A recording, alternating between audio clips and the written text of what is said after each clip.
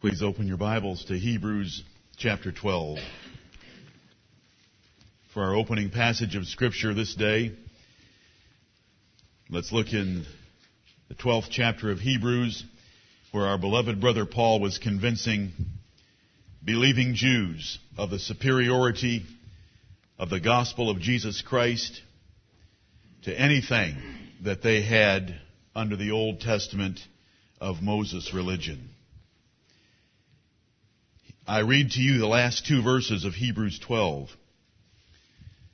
Wherefore, we, receiving a kingdom which cannot be moved, Amen, let us have grace, whereby we may serve God acceptably with reverence and godly fear. Right. For our God is a consuming fire. Amen.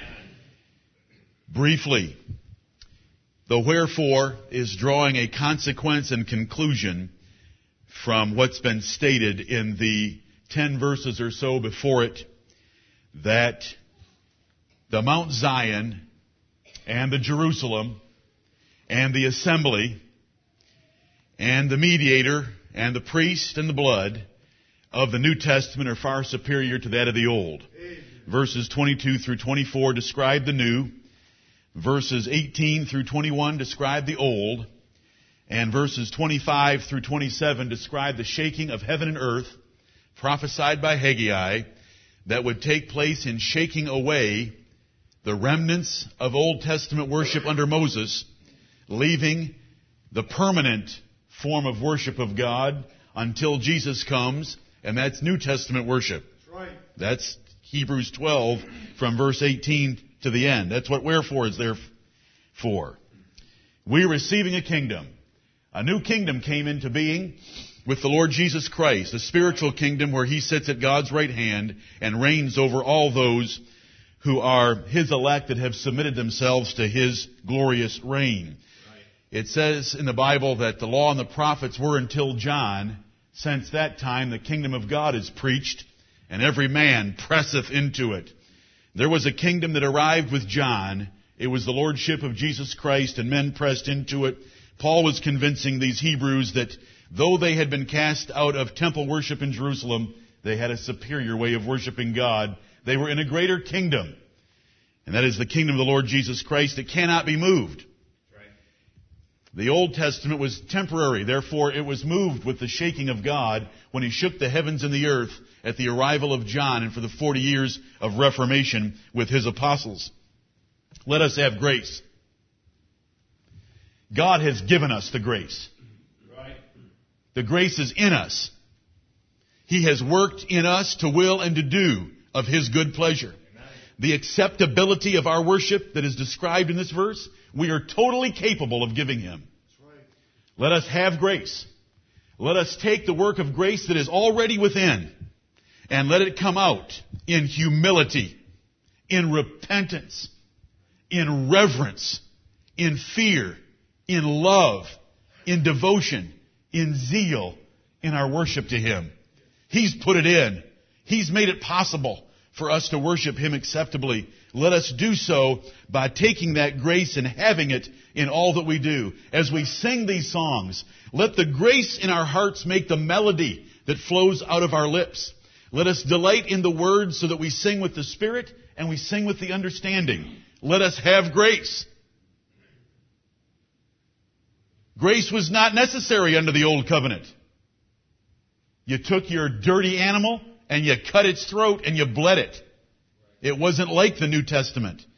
But God is seeking those that will worship Him in spirit and in truth. Right. Not in flesh, hoof, and blood, trumpet, and candlestick.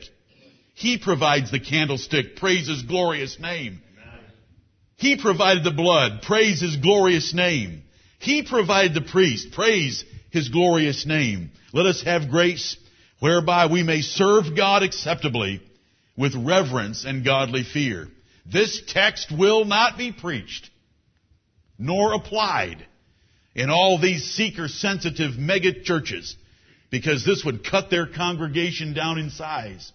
We rejoice and we are glad that God has saved us. We are thankful that He is our Abba Father. But this is how He wants to be worshiped, even now under the New Testament. Right.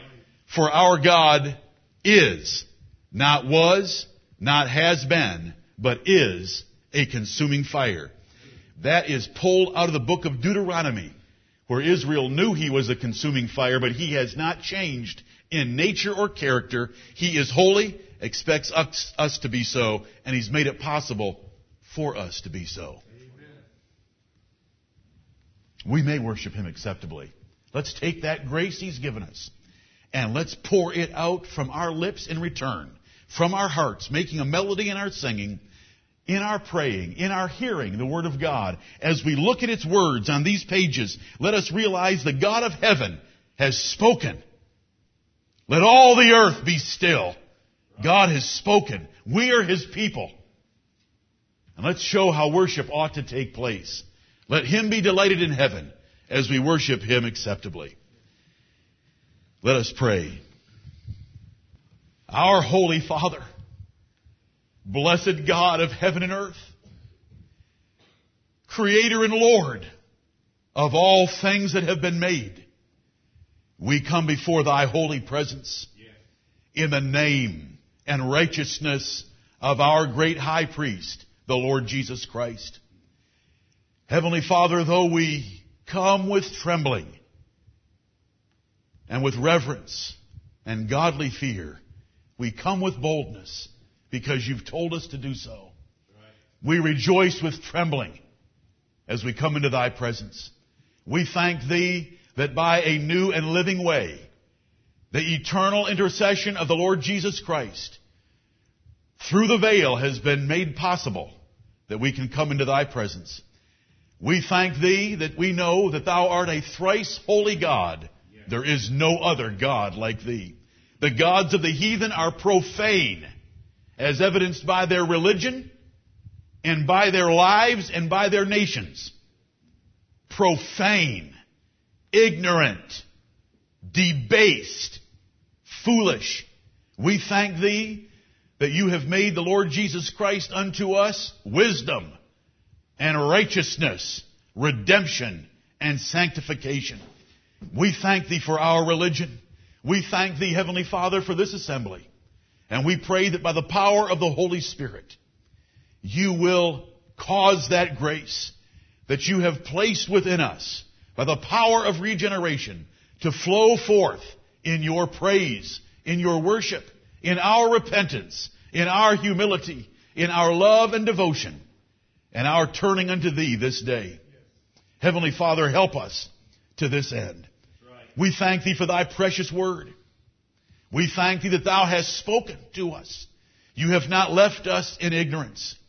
Not only have You saved us by the unconditional grace of a sovereign God through a substitutionary Savior, but You have sent those with beautiful feet to preach the glad tidings to us. Amen. That we could hear the news and have the revelation of mysteries unknown to mankind, but made special and clear to us. Yes. And help us this day that they might be made clearer yet, that we would go from this place convinced of the truth of our religion and let that convincing result in conversion and conviction, that we would conform our lives to that holy standard that You have established for us and have illustrated through the face and the life of the Lord Jesus Christ. Forgive us our sins. Cleanse us from all unrighteousness. Look upon us, O Lord, and examine our hearts and try our thoughts and see if there be any wicked way in us. Right. And lead us in the way everlasting. Yes.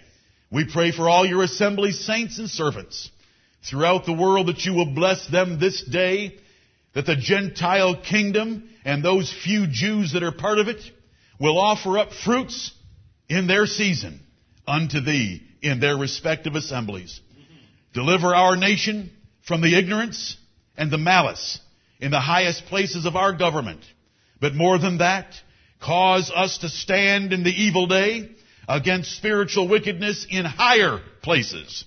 And that is the spirit world of this world. Heavenly Father, cause us to resist the devil, and we trust the Word of God, that by the power and grace, the blood and the righteousness, and the victory on the cross of the Lord Jesus Christ, He will flee from us. Heavenly Father, put a hedge about us. In the name of the Lord Jesus Christ, we defy the powers of darkness to hinder this assembly. We pray that you will enable us and bless us, that you will come down and be among us. For where the Lord Jesus Christ is, no devil wants to be. For he knows that the power of the Lord Jesus Christ in His glorious office far exceeds His own. And He knows full well the eternal torment that is coming for Him and all His angels through the victory of the Lord Jesus Christ. We thank Thee that triumph occurred at the cross, and we see it, and we glory in it. And Heavenly Father, this day, the Lord's day, the day of the Lord, let us honor Thee in all that we do. Heavenly Father, we thank Thee for every mercy that you have shown us, given to us, every evil that you have protected us from. We bless and praise Thee and thank Thee for it. You have provided our daily bread. You have protected us from dangers seen and unseen. You have comforted our hearts when terrified. You have assured our hearts when in doubt. You have instructed us even in the night seasons when confused and perplexed. We bless and praise Thee. Thou art the giver of every good gift, and we are blessed abundantly. Our Father, we thank Thee for Thy gift of Thy only begotten Son. Yes. We thank Thee that He is a King forever, the blessed and only potentate. We thank Thee that He is our only high priest. He is the cornerstone of this church. He is its head and its chief bishop. He is the chief shepherd. He is the great shepherd. Right. He is the apostle of our profession. He is the prophet that we love the most. We thank Thee. He is altogether lovely. Right. Our beloved exceeds the beloveds of this world, as light excels darkness. And we thank Thee for the Lord Jesus Christ. Teach us to love Him more. Show Him to us this day. And bless our worship to be acceptable in Thy sight. Yes. Help us to have grace whereby we may serve Thee acceptably. Yes. Heavenly Father, have mercy upon us now. We love Thee. We look forward to worshiping Thee in these next few minutes. Yes. Be with those that aren't with us. Comfort them. Provide for them. And we'll thank You. In Jesus' name, amen.